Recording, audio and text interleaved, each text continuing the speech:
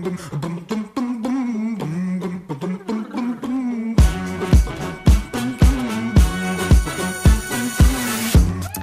welcome back to In the Pink. Thank you so much for your feedback on recent podcasts. It's a great way to stay connected in this lockdown, isn't it? Talking to people and then talking about the people that we've talked to. So I've had loads of great feedback from you. We've got a couple more winners of those Bose noise-cancelling headphones. I'll be announcing that very soon. And we've got some great guests coming up. Thank you for your feedback on Graham Swan. He gave some really descriptive anecdotes about his time playing for England, didn't he? And if you like your cricket, then we've got Johnny Bairstow on the way. Right, next up on In the Pink is a man who's been part of the F1 family for many, many years. However, doesn't work in the sport. He is a Hollywood actor, most famous for Game of Thrones, Sir Davos, specifically. You, of course, now know I'm talking about Liam Cunningham. He's been a massive fan of Formula One for pretty much all his life, and that is a very rich and interesting life that he has led that's taken him to all corners of the earth, mostly in acting, but also before that as an electrician. He has got some awesome stories to share, and he does exactly that on In the Pink, so I hope you enjoy it. Ladies and gentlemen, Liam Cunningham. Liam Cunningham, it is great to see your face and hear your voice. How are you? How are you coping? Where are you? I'm in. Can't you tell, Natalie? I'm in my gated community in Hollywood. No, I'm not. I'm in Dublin. I'm back in my home that I've been in for 30 odd years, and same as everybody else, going slowly mad. It's bonkers, isn't it? And you know, you say 30 years. Have you? Is it actually the same bricks and mortar that whole time? That even though you're this big star now. Yeah, I know. I do get accused occasionally because I do whinge and moan about politics and stuff, and I do some, stuff for refugees and all that. That it's okay for you and your. That's when they bring out the gated community in Hollywood. It's all right for you in Hollywood and your gated community. I've been in the same house for the last 30 odd years. I keep my life simple, Natalie. It allows me to save up and go to Formula One races. And you need a big budget for that. One does. More of that later. Tell me about your childhood and tell me about growing up in Dublin. You know what? I had a completely idyllic childhood. And you know what? There's a saying that I love, that I once knew a man who was so poor that all he had was money. I was the opposite. I was extremely my dad is very blue collar, working class background. So was I. But I was surrounded by, three sisters and a brother, and a mother who will, when she passes, will take over God's job. She's so magnificent. And we were just surrounded by love and with not much of anything else. So I think I'm reasonably well adjusted because of that. So I had a cool childhood, playing on a ball, not much, playing with somebody else's football usually, and lots of friends around. Just a ordinary working class blue collar upbringing. It was rather lovely. And in fact, you were at one point destined to be, were an electrician, but that's the path that you were going on. What, for as a lifetime job, or what is it? How did you see it at the time? I did that for 11 years. I didn't start acting until I was 29. Africa was the reason for that. I went to live in Africa. My first time on an airplane was going to Africa. I was married before I was on a plane. Yet I go back to the blue collar thing. 3.5 years working in the bush. And for a year and a half, one of the areas I looked after was a safari park, the national park in Zimbabwe, which is the size of Belgium, and 16,000 elephants. So when it's a little electrician coming along from Dublin who's got given a Land Rover Defender and driving around looking after the big five, I was putting in wells and boreholes for animals and all that sort of thing. So a little bit of culture shock. That's incredible. What an opportunity. How did it come about? Yeah. It was 4 years. This is years before you were born, Natalie. It was 1984. Um, that was 4 years after independence, and with the exodus of the white population after Robert Mugabe came to power. They had, and the whites kept all the good jobs for themselves, as they did in South Africa. They all started to leave. So they were short. They didn't have people to run their networks. So that's what I used to do. I used to do kind of high voltage. Actually, if you remember Close Encounters of the Third Kind, do you remember that wonderful movie, that Steven Spielberg movie? One with the aliens, the famous. I need to see it. Terrible, oh, for God's sake. It's a classic. It's a brilliant, brilliant, brilliant movie. Anyway, at the start of that. My lockdown viewing. Yes, you should. It's a brilliant, brilliant movie. So the job that Richard Dreyfuss does in the start of that, out in his van with his ladders looking after all the electricity, basically I did the job that Richard Dreyfuss did in Close Encounters. So I did it for 3.5 years, came back to my little van driving around Dublin. Why did you come back? It was a 3.5 year contract. Right. Or a 3 year contract, and I stayed an extra few months. And they offered me promotion, offered me all sorts of things to stay, but it started to feel like home. And I didn't want two homes. I really thought that if I was in Dublin, I'd miss there, and if I was there, I'd miss Dublin. I was already missing Dublin. So I didn't want to be stuck in the middle. You know what I mean? I didn't want to be not happy anywhere.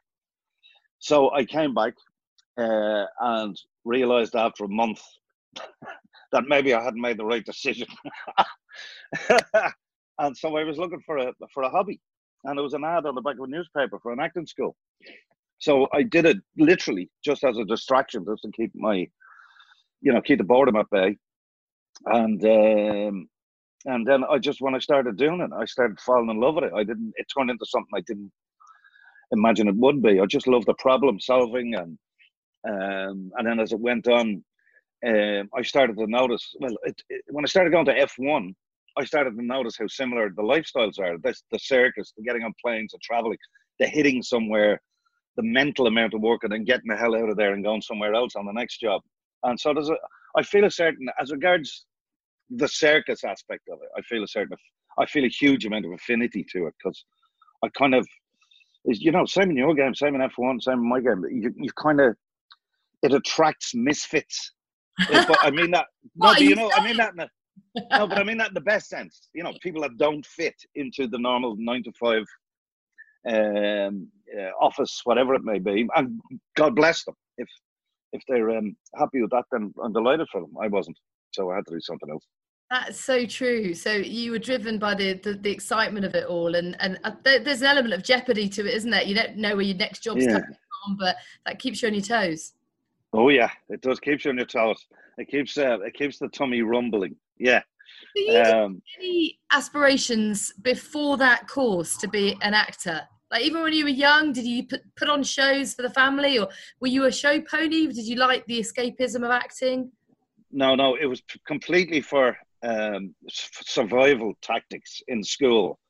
Because of my socio-economic bracket, there was a couple of naughty boys, as there is in all these troublesome schools. So I took the class clown route. So my performing was to protect my ass, as they say. So you learn to tell jokes, and I was kind of small, and I was a late developer and stuff like that. So I was easy to pick on. So the only way around that was to be kind of class clown. So I think that helped. I did my apprenticeship trying to save myself from getting the crap beaten out of me, And when did you realise that actually you're onto something here? You were pretty good at it, and you could potentially make a career out of it. Well, naivety is a wonderful thing. I was enjoying it so much that I never thought that I could feed myself or anything like that. I was just so hungry for knowledge of how to do it, and how to do it properly. And instinct is very important, as is luck. But it seemed to feed my instincts, the acting thing, and I like the collaborative aspect. Because it is, same as F1, it's a big team thing, and it doesn't take much to bring the whole house of cards down. So So I love that aspect of it, and it's bizarre. It just seemed to suit me. Do you know what I mean? I found something that suited me. Yeah. And 30 years later that I'm doing it, I still have the same kind of passion for it. I'm still embarrassed about people, who haven't seen anything I've done. They go, so what is it you do? And through gritted, clenched teeth, I tell them I'm an actor. It just seems so pretentious, even to me now, doing it 30 years. I love acting. I love the process. I love seeing the results. I love hearing the screams and laughter of people when they see the work and all that sort of stuff. And occasionally making people question their preconceptions about things. I love all that sort of stuff. But and as I say, it just kind of, I just took to it. Like I had a voracious appetite for my lack of knowledge about the process. So that's fun. It's interesting how acting can offer so much and be so individual, I suppose, in the sense that people get into it for such different reasons. Some fame hungry, and there's obviously some that would argue there's that narcissistic element to it. But something you on there was the collaborative element to it, the team side, something that you thrived on, but also just shifting perception. I love that as an idea, that you're able to act conduit for that. You're able to actually influence, and you also touched on earlier, you're quite politically charged. So it's obviously in you to want to make a difference in some way, and you found acting doing that. Yeah, acting is really, it's really cool. I mean, I still am of the opinion that I was a lot more useful to society when I was an electrician. I could actually make people's practical problems go away. When they had no electricity, the joy and that you'd bring to people. There is a weirdness to that. I remember when I was in Africa, one of the greatest joys that I have was because I barely was on a tarmac road. It was all graded road, dust roads, and all that. And I used to go into these mud-built villages. And I used to love doing this for the ladies. You would see, you've seen it on Nat Geo stuff and all that. It's like a mortar and pestle, but a huge one, with these ladies smashing down the maize to try and make this mealie meal. They call it sadza. They used to call it. It's a bit like polenta. But they would have to hammer this stuff, and it's very physical work. And I had the great pleasure of some people would come before me and they would build a little hut, like a garden shed. And inside there was a motor, electric motor with a milling machine. But we'd never tell them. I used to always tell the guys, don't tell them what we're doing. So the people would arrive, and these were usually government-funded things, put them in, and then I would go along and connect them up because of the high voltage electricity. And then I would say to the ladies, can somebody bring me a 50-kilo bag of maize? And they would look at me and go, okay. And they would bring it along. And I would fill this hopper at the top after connecting it. And I go, can you get the ladies?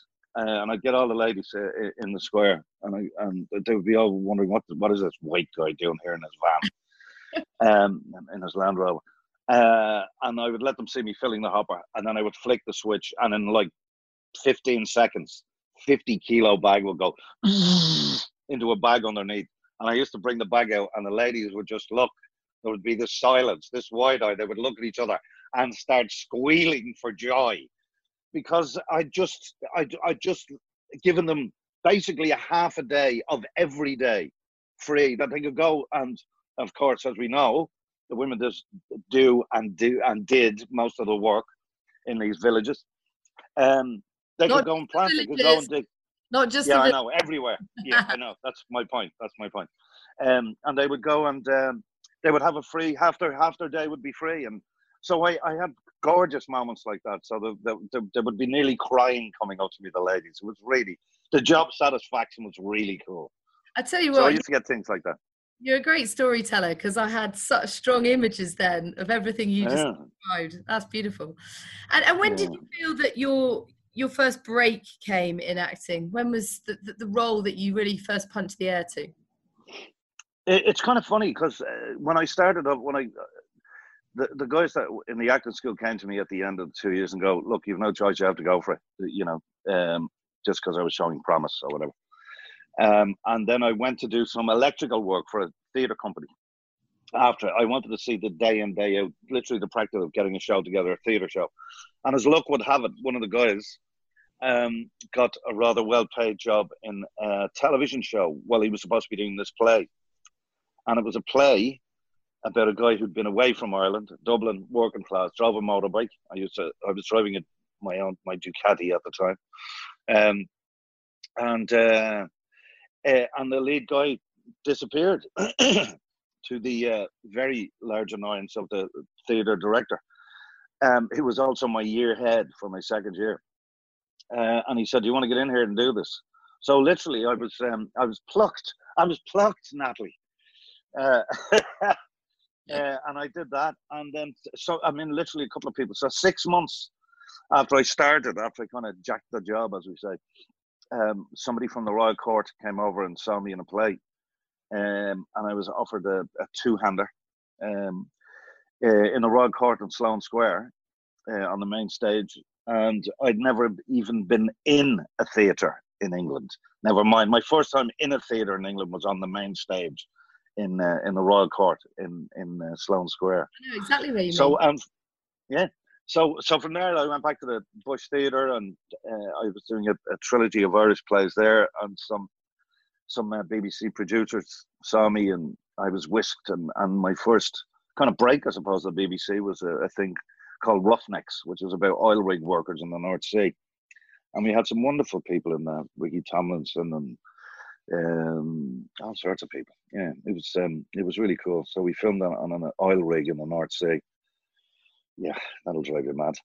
Right, it will. Tell me one thing, really simple question. When you're on stage, it's a bit different when it's television or film, but have you ever had a moment where you've forgotten your lines? And what do you do? What mechanisms do actors have to learn lines? I've had two spectacular disasters. My first performance in the Royal Court in Sloane Square, as I was telling you, it was a political two-handers, basically two actors on stage. And when they were pulling up the safety curtain, it got stuck just as we were about to go on. We had no previews. The press night, every theatre you get previews, right? So you get the show up to speed and whatever, and they didn't have time for it. So my first time ever doing it in front of was when the press were in, which is deeply, deeply mean to do to an actor, to do to anybody. And the curtain wouldn't come up. And we stood in the wings for 35 minutes because they couldn't find the electrical motor went to lift up this heavy fur curtain. And they couldn't find the handle. I was going to say, but you could probably fix that given your ability. Not when you're already buttock clenched before you go on, shall we say. And I went on so full of nerves and having to stand in the wings for 35 minutes before we did it.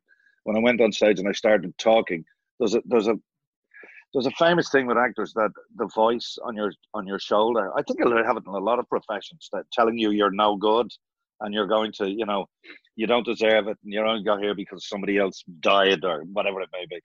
And I'd never heard the voice before until I was standing in front of about 800 people in front of stage, and I just started a speech on my own while the other actor is supposed to be in the bathroom in this hotel. And I'm standing there, and I put my hand on a stack of Bibles and say, I heard a voice. It was a real voice. I mean, I know it wasn't, but on a stack of Bibles, and just little voice on my shoulder said, "You said that already. Said that line already." And it was just like, what? It was like I heard someone standing beside me whispering in my ear. You can imagine what that feels like. And I just stopped dead. And it was 2 ways. And then the voice immediately said, just go, just leave. What can I do? Like completely undermining me. And I went, I literally had that conversation. This all probably happened in a space of 2.5, 3 seconds. And I just went, where was I? And I continued on. And the next time it hit me, it was stress. That time, first time. And the next time was in front of 1,500 people in Stratford upon Avon when I was doing As You Like It.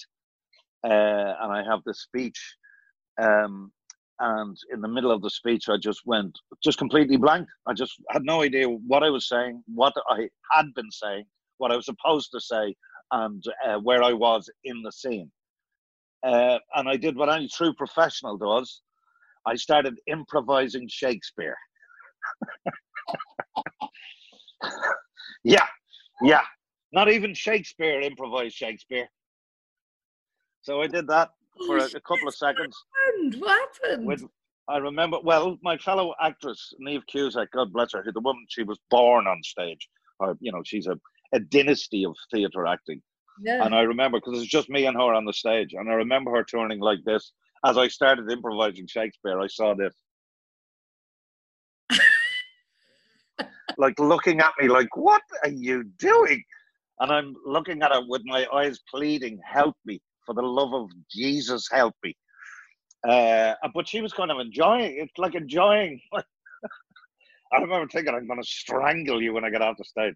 So she left me hanging for probably about 5 seconds, and then just came in. It's utterly professional, but enjoyed it just a little too much for my liking. Well, and was enjoying me. See, I think she was looking at me kind of going, what is this guy going to come out with next?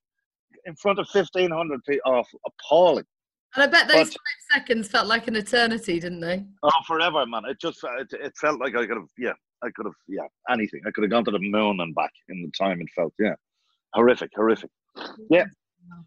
And what about films? I remember seeing you, and it wasn't actually that long ago, but in The Guard. Did you? Yeah. Oh, I love Megan the Guard. Gorgeous. Yeah, lovely Mark Strong. We were the drug dealers, myself and where Brendan Gleeson played the guard, and then myself and glorious Mark Strong as well. It's my first time sort of getting to work with him, and he was an absolute joy. Yeah, in the west of Ireland with just beautiful writing, and it's always about the writing with movies and about the story, and it was just wonderfully written and cynical and dark and black comedy, and funnily violent, just ridiculous violence in it. When you read those, when they come in, you kind of go, you get onto your agent and go, no one else is doing this. What is it about the human psyche that enjoys that kind of dark humor? Because I never thought, I would never describe myself as enjoying it, and yet every time I watch it, I laugh. Is it because, I don't know, you can kind of release a bit of tension through that it's happening to somebody else. It's happening to somebody else. Yeah. It's a bit like somebody, if somebody's, what do we, the old joke is somebody slipping on a banana skin. Yeah. I mean, it's never not going to be funny, and yet it's somebody else's tragedy.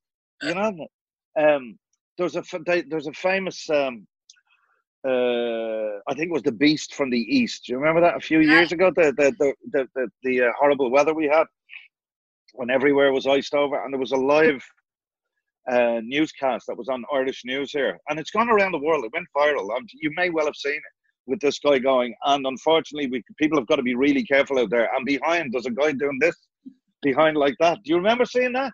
And the guy goes up in the air and comes smack down right over his shoulder. It was like you couldn't have timed it better. And he goes down. Well, here's the sense of humour in Ireland. Apparently, I haven't seen it yet, but apparently at the exact spot where that guy fell, they put up a blue plaque to his to his fall, and it's there forever. This is the man who fell on Irish television news. Fell at this point. They've given him his own blue plaque.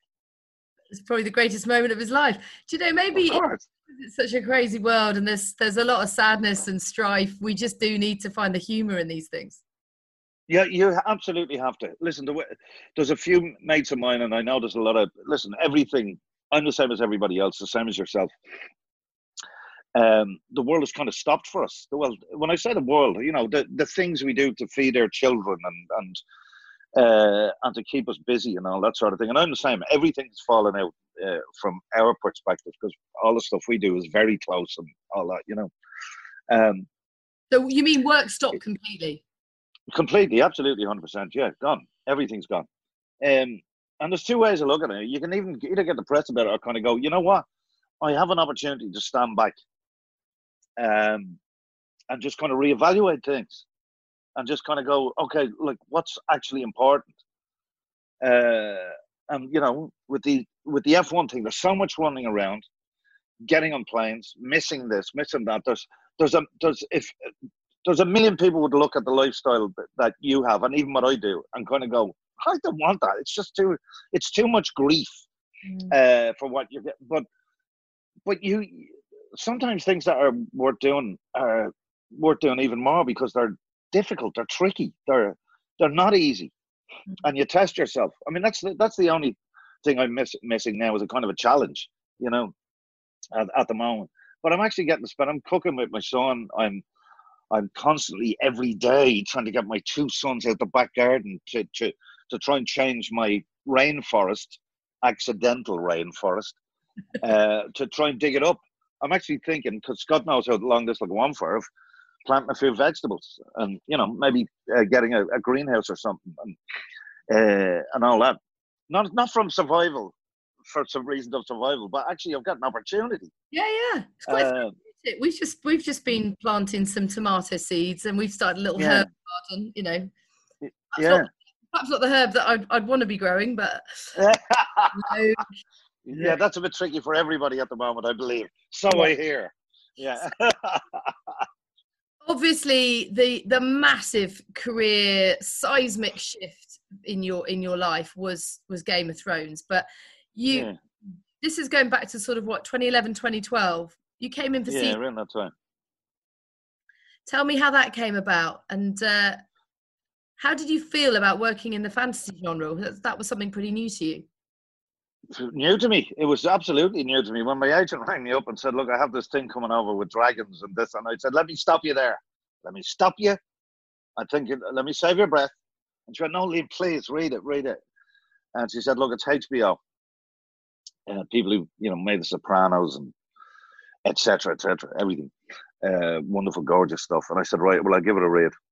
And when I read it, I went, this is the writing. Again, it's always the writing. If you're worth your salt, it's always the story. That's how I mainly turn down things, because the stuff's not on the page. And it's about power. It's about legacy. It's about family. It's a bit like, in a strange way, it's a bit like The Sopranos, which I'm just enjoying at the moment. I've never watched it. I'm enjoying it now. It's great. And I really like that aspect of it, that it was this strange place where these remarkable things happen. We couldn't tell the story that we did tell, set in a modern kind of, you know, three-piece suit world. It wouldn't work. But when I read it, I went up and met them. I said, yeah, I'll have a bit of this. I went up and met them for not the part that I played, another part. And oh yeah, they all want to know that. No, I'm not telling you. No, it was played brilliantly. They were actually right. They came back to me, and I thought it was the usual Hollywood shake off, you know, the old goodbye. And I said, look, we're going to go another direction with this part, but we want you to come back and have a chat with you for the next season. And I went, yeah. This is don't call us, we'll call you. And surely enough, they called me back and said, look, we're starting a new second season. Will you come up and have a chat with us? And I went up and we did another meeting, and I met them again, and hence I ended up as Davos Seaworth, the smuggler. And it's been bizarre. Yes, as I like to say, it took me about 25 years to become an overnight success. Very true. How surprised are you by just how big Game of Thrones became? Everyone was. Anybody dares tell you that they knew it was going to be a success is a filthy liar, because nobody knows. That's up to the audience, and usually, and maybe a little help from the critics and stuff. But people, I think people latched onto it because the characters. It was difficult to work them out. We didn't, in our show, the bad guy wasn't wearing the black hat and the good guy wasn't wearing the white hat, and you found yourself. I mean, if you look at the first season with, Ned Stark, and when the guy we've been following as the lead character ends up decapitated before the end of the first season, that's when people went, sorry, what's going on here? You don't kill the leading man. What? And it kind of blew the top off. But it also meant, as a viewer, that all bets were off. Mm. Nobody was safe. You couldn't. Where do you put your loyalties? And like Jamie, even who I think you met, Nikolai, gorgeous Danish You man. got him to the Monaco Grand Prix. I did, yeah. I brought it. Yes, I was the ugliest one there. Yes, I brought Kit Harrington and I brought Nikolai Costa-Waldau too, as my mother would call them, handsome Harrys. I brought them with me, and then Julie discovered that I became invisible.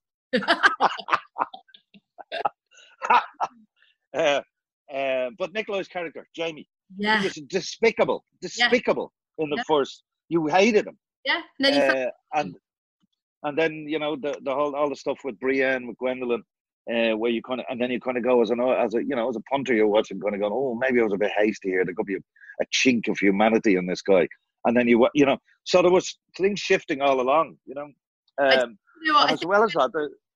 Sorry. What? I know, I was just going to say, I think I actually said that to him in Monaco. I said, look, I really wanted to hate you, and then I really fell in love with you. We all did. And then it just came back to the fact you were shagging your sister. And I know, it's insane. But it's true. You were like, how am I rooting for this guy who's done so many despicable things? And it's all because of the woman who is heinous, but it's a woman, actually his sister. His twin sister. Yeah, there you go. Yeah, I know, it's awful, but at the same time, dramatically, these things kind of put you, as a viewer, you kind of look at it and go, the cheek of them asking me to have any sort of empathy or sympathy with a guy or the girl. I mean, look at Arya. When I meet lots of young girls, kind of took her as a role model, right? Because she was, ballsy. She tiny, and yet took them, and I went, oh, so this is a role model. Oh yeah, she's great, nothing can keep her down. I said, you do realize that she's actually a serial killer? She has a list of people that she's going through, murdering them as she goes along, and she's your role model. And people laugh, and that's what it is about bending perceptions. About when you're watching something like that, you kind of go, the cheek of you. And like in my case, when I was reading it, you kind of have a respect that the producers didn't make it easy for themselves. George R. Martin, who wrote the books, didn't make it easy for himself. He wrote characters that he didn't make easy to like or love or even have empathy with. But you kind of go, well, look, okay. I mean, Cersei is a horrible killer, but you kind of understand the motivation because she was completely obsessed about her children. And as any mother watching that character, you kind of go, yeah, she's doing horrible things, but I get why she's doing them. And that's what the clever thing is, that you can watch people, how close can you get to the edge of madness while trying to protect your family or whatever it may be. And that's what's good drama. That's what good drama is. It does. It really keeps you on your toes, and it does go back to the old adage that everyone is as they are for a reason. I tell you what, I think your character is one of the few that is consistently likable. Even you got a slightly shady past. You endured, and I love that. I love the fact that you were in from season 2 right till the very end. Did you enjoy playing that character? Was a part of you that wanted someone a bit more Machiavellian? No. Listen, I've done with a head like this, you're going to be doing a lot of baddie roles. So to be brought in as this voice of reason, and I love the idea that he, when we met him, he couldn't even read or write, and yet I love the idea of this guy from Flea Bottom, the worst slum in King's Landing, that he had more nobility and decency and loyalty about him than all the heavily educated people who are wealthy and had kings and queens and princes and lords and all that sort of stuff. And yet this guy came in and had a streak of decency in him, and I loved it. He was more noble than most of the rest of them put together, and wasn't afraid to speak his mind to his boss, hard truths and all that stuff. Yeah, I love the subplot with him and Stannis' daughter. That was a Shireen, yeah. Oh, they did terrible things. They killed me. I read that in this chair I'm sitting in. When they sent it down, what happened when the end of that relationship. I mean, if anybody hasn't watched it, I don't want to There's about 4 people out there still haven't watched it yet, so I'm not going to give too much away just in case. But I was in floods of tears reading what happened in that, you know. And then when we came to, I'll give you a laugh. I did a terrible thing to my daughter. I'm well known as a thief on the set. I'm the most successful thief from Game of Thrones set. I've stuff all over the house that I stole from set. But one of the things I got was, I don't know if you remember, but I carved Shireen a stag. So I gave my daughter this burnt stag, obviously just after we'd finished filming, which wasn't going to hit the TV until months and months later. So when I gave it to her, my daughter in her room upstairs has her wall of awesome. She keeps all her stuff, all her nerdy stuff. Big nerd.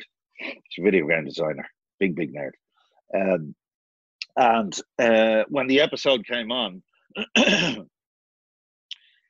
I obviously wasn't there when they were filming it. I'd read it about a year before and brokenhearted, and I wasn't there when they filmed it because, for obvious reasons, I'm not part of the scene. But when it was coming on, I went. I said, "Do you remember the stag I gave you?" She said, "Yeah." I said, "It's probably a good idea to get it now." She said, "What do you mean?" And she went. I said, "Go on, just get it."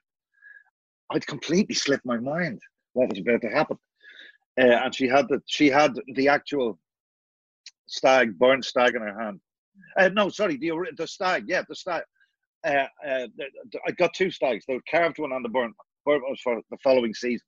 And I said, "Go and get your stag."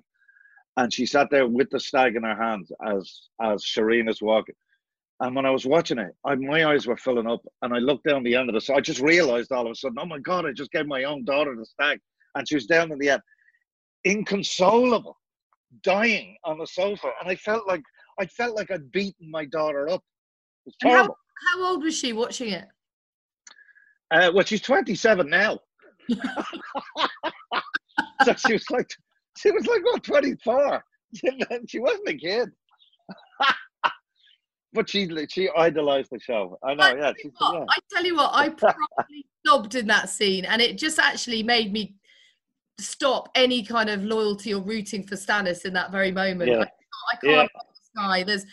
There's nothing he can do now that will win me back over. Yeah, it's true. It's true. Yeah, I know that. Well, that's what Davos stayed loyal to him. Yeah, he did his job. Yeah, well, he didn't want to go. He didn't want to go. He did try for him to. He was shouted at to leave. He knew something was up, but you gotta pay the piper. Oh, yeah. God. And so, how much are you aware of the bigger picture when you're filming these scenes? How aware are you of everything else that's going on and pulling together? It's the first time that you actually see it in its entirety when it's broadcast. Yeah, I see it at the same time. Listen, we got up. We said because Sky did the simulcast. Yeah. So they were on at 2:00 in the morning, I think. The 6 episodes. I'd seen the first one because I went to New York for the premiere. That was huge, mental. We took over Radio City there. It's very strange. Anyway, for the next 5 ones after I flew back, in our house, we all watch it on the sofa. My youngest is kind of 19 now, and so we all set our alarms for like 1:15 in the morning. We came down in our Winceyette pajamas and our nighties and our toweling robes, bleary-eyed with our hair out that way, at 2:00 in the morning, and we watched it live. We watched it the same as everybody else at 2:00 in the morning. 6 of us in the sofa inside. And how do you feel watching it back? Like, it obviously must be immense amount of pride. Was there an element of surprise? Are you as taken aback as we are as the fans of the show? Oh well, I know everything. I mean, there's. I wouldn't do a job where I wasn't in full possession of like the scripts. There's probably quite a few Hollywood movies where people are coming in doing 2-3 days. That's all they're given because they're so scared about the story getting out.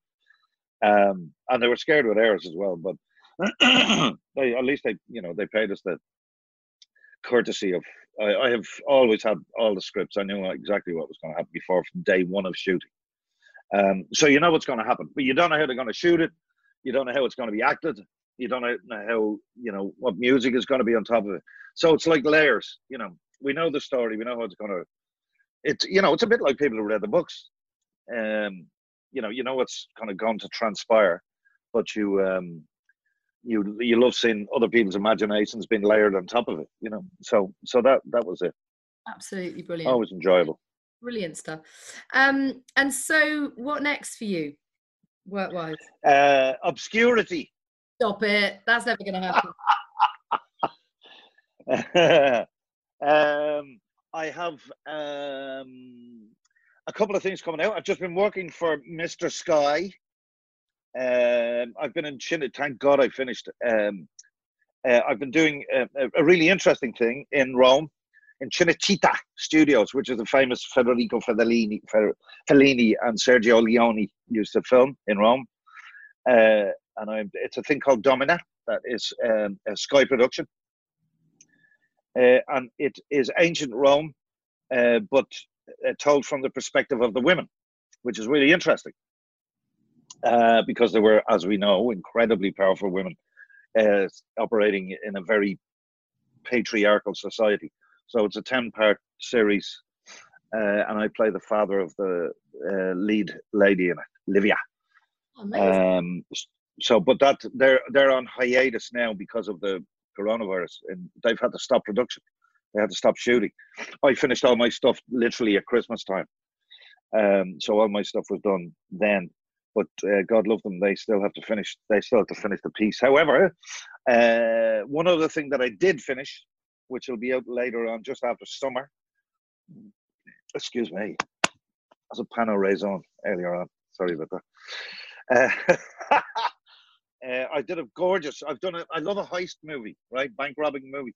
Yeah. So with the lovely Freddie Highmore, The Good Doctor, and Bates Motel, all that, very boyish looking, gorgeous guy. I've known him since he was about 9. His mother used to be my agent years and years and years ago. So we are robbing the Bank of Spain. We're robbing the bank in Madrid, in the central bank. So I'm doing a heist movie on the streets of Madrid. So we finished that.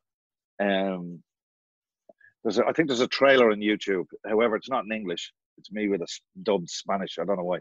But it's called Way Down. But it's a proper heist movie. Lots of guns, lots of zip lines, all that sort of stuff, You love so I'm looking forward. You do love a heist. You won a BAFTA with Michael Fassbender, didn't you, for your Yeah, for a heist. Yeah, for a heist. Called Pitch Black Heist. Yeah. Yeah. That's I think you can see that on YouTube. I think you can see that for nothing. It's really well worth seeing. We won the BAFTA for best short for that. And it's really good. It's very funny. Michael's fantastic in it. And it's a little 10-minute long thing. And I think you can find it. It's in black and white. Don't adjust your laptop. And it's really good. And BAFTA liked it and gave us the award for it. Yeah. And Michael, another F1 fan. Let's talk about your passion for Formula One. Where on earth did it come from? Yeah. Actually, I had passion for race. That came from. Well, it was either be an actor. It's much cheaper to be an actor than a Formula One driver. Although you can possibly make more money acting. I love technology. I love engineering. My background is engineering. And again, the circus thing, the collaborative thing. I don't know. I had this, and it's incredibly glamorous, as well. And which is a bit like Hollywood. I don't know. Maybe it's maybe it's my mindset or whatever. But I was very blessed. I ended up in the paddock because of Bernie Ecclestone. A lot of people think it was because, as a friend of Eddie Jordan. I became a friend of Eddie through Bernie. And I did a beautiful, for any of your viewers out there, especially the dads, because there's not many dad-daughter movies. I did a beautiful movie with Alfonso Cuarón, who did Gravity, and won the Oscar. Didn't he won the Oscar for Roma and all that? Anyway, fantastic director. And I did this daddy-daughter movie, which is Frances Hodgson Burnett, Secret Garden, all that. And it's a parent-daughter movie, single parent. And it's one of the most glorious things I've ever done. A beautiful movie. And we had a royal premiere in London. So Sarah Ferguson at the time Andrew's ex. She was part of the charity, and she said, "There's another guy here. You probably don't know him, Bernie Eccleston." And I went, "What? What?" Said, "Do you want to meet him?" And I went, "Yeah." So I went over, and he got the napkin. Literally got the napkin, and he said, "Have you ever? Are you looking forward to the new season?" I said, "Yeah." He said, "Do you go to many races?" I said, "I've never been to a race." And he literally took the napkin out, put his number down on it, and said, "Any Grand Prix you ever want to go to, just call that number." And how long? And that was 24 years ago. Wow. And I use it every year. I use it all the time. Because I used to, as you know, I used to do about, when I could, I did about 5 a year. I've managed to get my addiction down to about 3. But I still get up, like, Chinese races, Japanese races. I'll set I watch qualifying. I get up at 4 in the morning to watch the qualifying. I am a silly nerd. Yeah, love it. What was the film? What was the film called? The father-daughter one? Oh, A Little Princess. A Little Princess. Okay. Yeah, it's a beautiful movie. Patrick Doyle did the music. Did the wonderful, wonderful British composer. His daughter sings on it and all sorts of stuff. It's gorgeous, gorgeous movie. It'll have you in tears. Well, it's great. I've scribbled that down. I don't need to cry anymore. I'm everything, every single thing that comes on the telly at the moment. I'm just. Yeah, I'll have you in floods of tears on this, Natalie. I promise you. But for all the right reasons. Okay. It's a weepy, a good weepy. So obviously, this season, like every other live sport, is just hanging. Catastrophe. It's very sad. Obviously, there are much bigger things at stake. But what do you think, kind of, coronavirus aside, what do you think about the current state of Formula One, and who kind of excites you? Who you kind of? I know that you come to a lot of the races as a guest of Mercedes or Ferrari. They're the two teams that you follow closely. How excited are you? Racing Point, don't forget. Force India, Racing Point. Eddie Jordan, I've watched that go right through, and Andy Stevenson will kill me if I don't give him a mention. No. They've been very kind to me, other people at Racing, or Aston Martin, as they're going to be called now. Exactly. That's lovely. I wonder will they change it? Yeah, I'd love to see a green car out there, an Aston Martin green Formula One car. How sexy would that be? That would be gorgeous. British Racing green on the tarmac. How lovely. Any car at all would do me. I don't care. Yeah. We're getting withdrawal symptoms. Anyway, which drivers have really caught your attention? Oh, well, listen, obviously, Max is maturing into a machine, a nuclear weapon of a driver. And he still drives like he's 17. He will not, if he sees a gap, he'll put the car on its side to get it through. And I love that. And it's the same with Lewis. One of the things, Lewis he's fantastic. Look, he's well on the road to becoming a legend. He's a magnificent, multiple world champion, but I don't use the word legend much. There's very few of them in Formula One, but he's that close to it. What I love about Lewis is that if he's leading from the front, when Mercedes are at their best and they just go off into the distance. When he comes back in, it's the car, it's the this, that, and the other. Everything came together. The usual this, that, and the other, which is understandable. But when he's got a fight on his hands, when Lewis comes back in after having a row with Max or whoever it may be, or Seb, you can see his eyes are what he loves a fight. Lewis, and that's right. I used to love that about Nigel Mansell. I always said it's terrible. It's probably a terrible thing to say. I don't think I'd be delighted to be locked in a lift with Nigel Mansell. But put him in a racing car.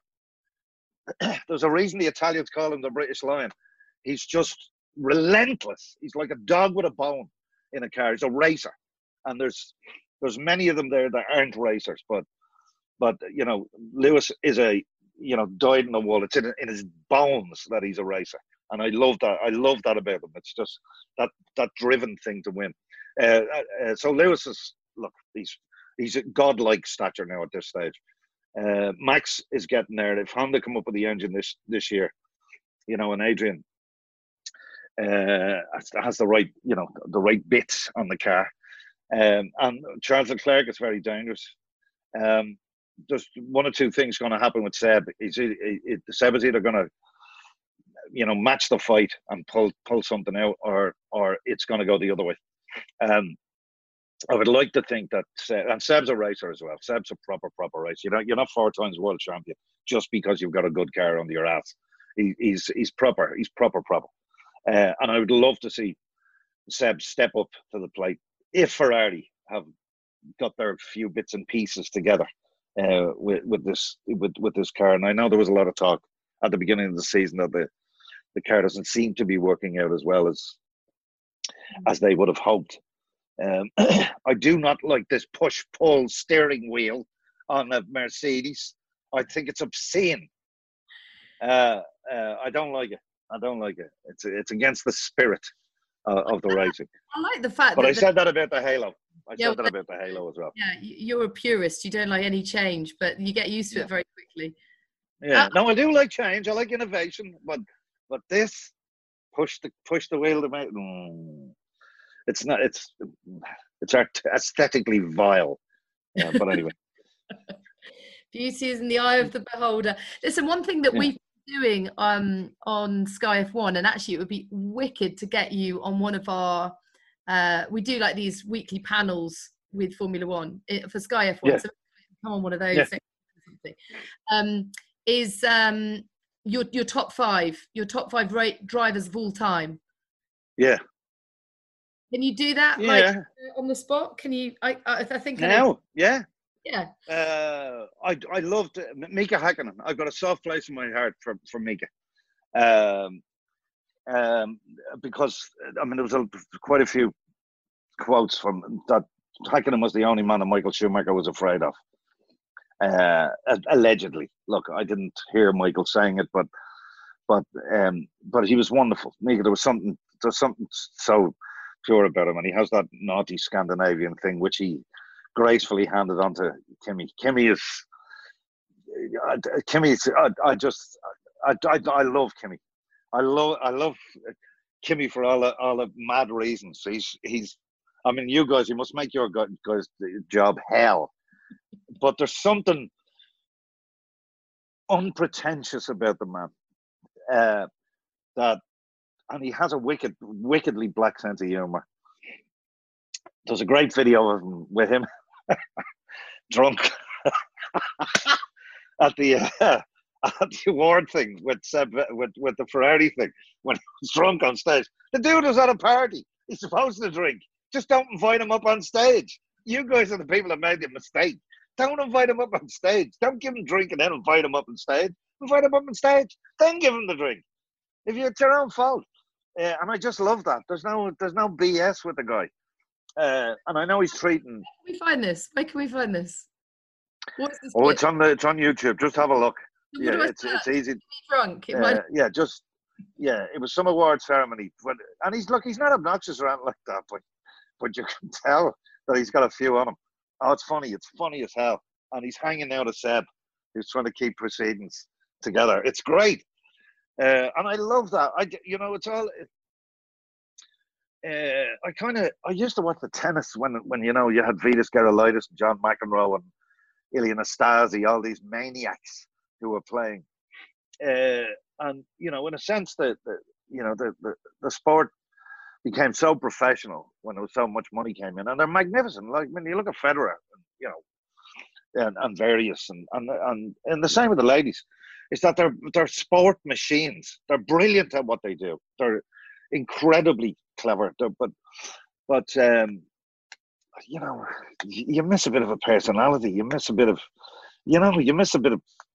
falling over drunk. You miss a few F words, F bombs thrown around here and there. And Kimi still has that. He's the last of the old school, really. And he's a proper racer, when he got his world championship, he went off and started rallying, and then before he came back, and he loves being in a car, loves, very in tune with it. I was lucky enough. You're talking about top five. I do ramble. Do apologize now. When I was a guest in Mercedes at Monaco a couple of years ago, it was myself and Fassbender. And we were up on the prop perch above the garages, and it was the first time. It was. I've actually got a photograph somewhere I have the last close-up photograph of Michael Schumacher in. I was on the grid, and I have the last photograph because he just took off after we left the grid, of a close-up of Michael in his helmet for his last ever Monaco that I took. And I have that somewhere. But I was lucky enough, Ross Brown, they gave us the headsets. So I had the actual team headsets on while Michael was racing. And I listened to Schumacher in the car as he was going around during the race. It was the most extraordinary thing. I thought it was a tape recording. He's just so calm. He was so calm in the car, just going, what tire is it? And just, it was like he was an engineer on the wall. He was asking what tires various people were along the track. Is anybody coming up here further they ahead? He's constantly talking. In Monaco, where there's no room for error. And he's talking like he's not even driving the car. He wasn't out of breath. He didn't seem to be struggling in any shape or form. And I'm kind of going, is this for real? It was the first time it was a real, really spoiled. Because myself, Fassbender was there that year. And the two of us were just kind of looking at each other going, how is he physically capable? You know, it's not just, this is the information, how close am I to the guy in front? This is like constantly working out the strategy in the car with the engineers in real time. I found that absolutely extraordinary. That and his physical well-being inside this car that's doing this at 180, 90 miles an hour. It's extraordinary. So you can't, anybody's list, you can't leave Schumacher off. No, I think that the greats are just wired differently, aren't they? I think there is a bit of that. They're slightly mad. In a good way, but mad. There is a madness to them. And I know Michael was incredibly driven, incredibly competitive. I think that's your 5 then. So you're gonna go with Mika. Nigel. No, hold on. Oh. Nigel. Yeah, I would. I would have put him in the top 5. Hold on. I suppose you could do. Yeah. And I just love Nigel when he was taking on Senna. You know, he was this gorgeous brown Brazilian guy who, you know, was touched by God, and, you know, the girls loved and all that. And then you've Nigel coming in looking like a sergeant from a rural English police station. You know what I mean? With the big moustache and everything. He didn't look like Nigel never looked like he had a 6-pack. You know what I mean? But put him in a car and he's a different creature. He was an animal in the car and wouldn't give up.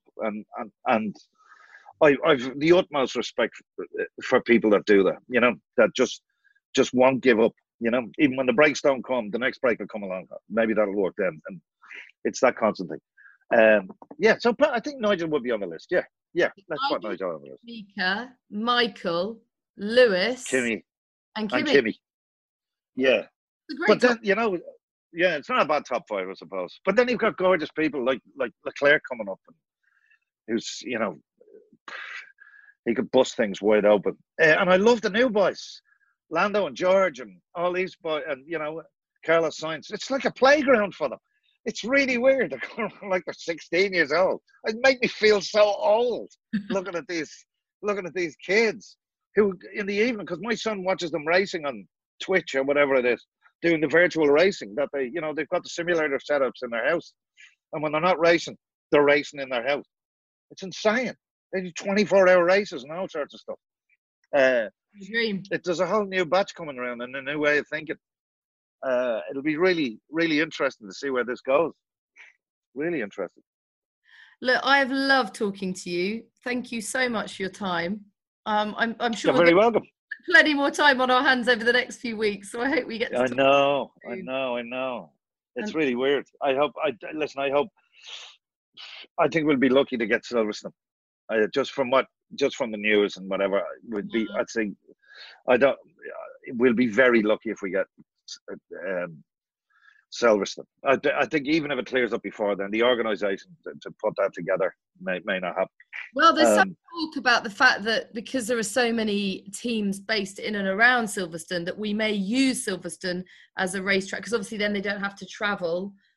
We could actually use Silverstone as a track for more than one race this year, but just later in the, I don't know, it's a very... it takes away the space. And listen, hold on, Sauber have to travel, Ferrari have to travel, Toro Rosso or whatever they call it, Alpha Tauri, whatever they call this year. I know you can't even pronounce it. They have to travel. They could easily just stick their fingers up and go, hold on, it's okay for you guys because there's a few, because Cosworth is in Northampton. We need to get racing.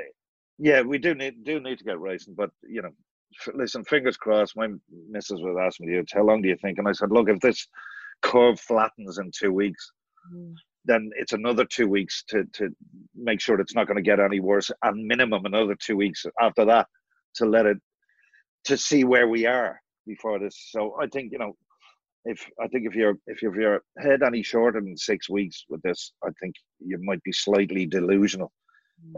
Enjoy the time off. Enjoy the time with your kids if you're lucky enough to have them. If not, go out and do the garden, paint the house. Use the time. I'm telling you, in a year's time, people will be going to go, why didn't I use the time when I was off? I'm back at work now. I hate it. People will be doing that. You've wanted this. Many people in the real world have said, what would I do if I had like 2 or 3 months off? It was like people were waiting on their retirement just so they could have 3 months off. You have 3 months off.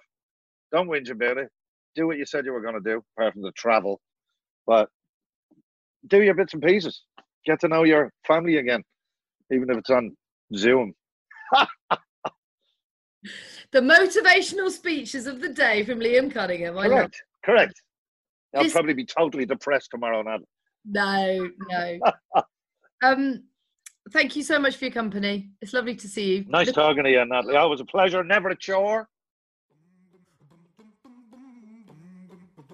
Thank you, Liam Cunningham, for that chat.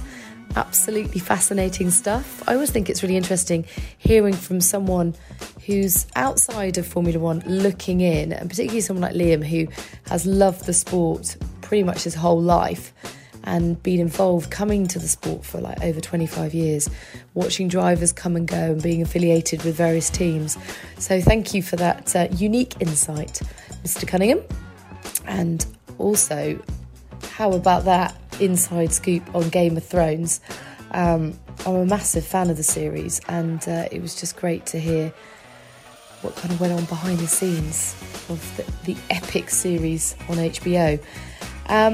Thank you also for your company, not just for Liam's podcast, but throughout this series. I know it's a really strange time for everyone, so it's so important for us to stay connected, to keep talking. So give me all your feedback. Let me know who else you want me to talk to. Any questions that you've got for guests coming up. Who else have we got coming on the way? Will Greenwood's coming back again, as is Daniel Ricciardo. We've got Johnny Bairstow. We've got the editor of Hello Magazine, Rosie Nixon, Gethin Jones, and Kate Thornton. So a real mixture of characters on the way on In the Pink, and more chances to win those Bose noise cancelling headphones. Tag in a friend. Let us know what you've been up to during lockdown, and add the hashtag Bose, and we will pick a few more winners at random and post those out to you. But for now, thanks again for your company, and I will speak to you very soon. Bye bye for now. Stay safe, stay home, stay connected.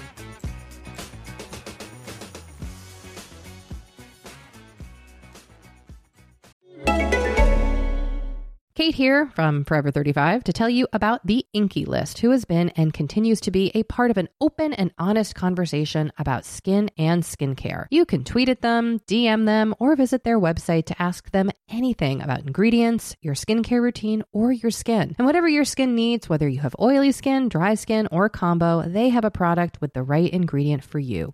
Through knowledge and affordability, they have products less than $15. The Inky List is making the right skincare accessible to everyone. Visit theinkylist.com, that's the list.com, and use the hashtag AskInky to join the community of the skincare curious today.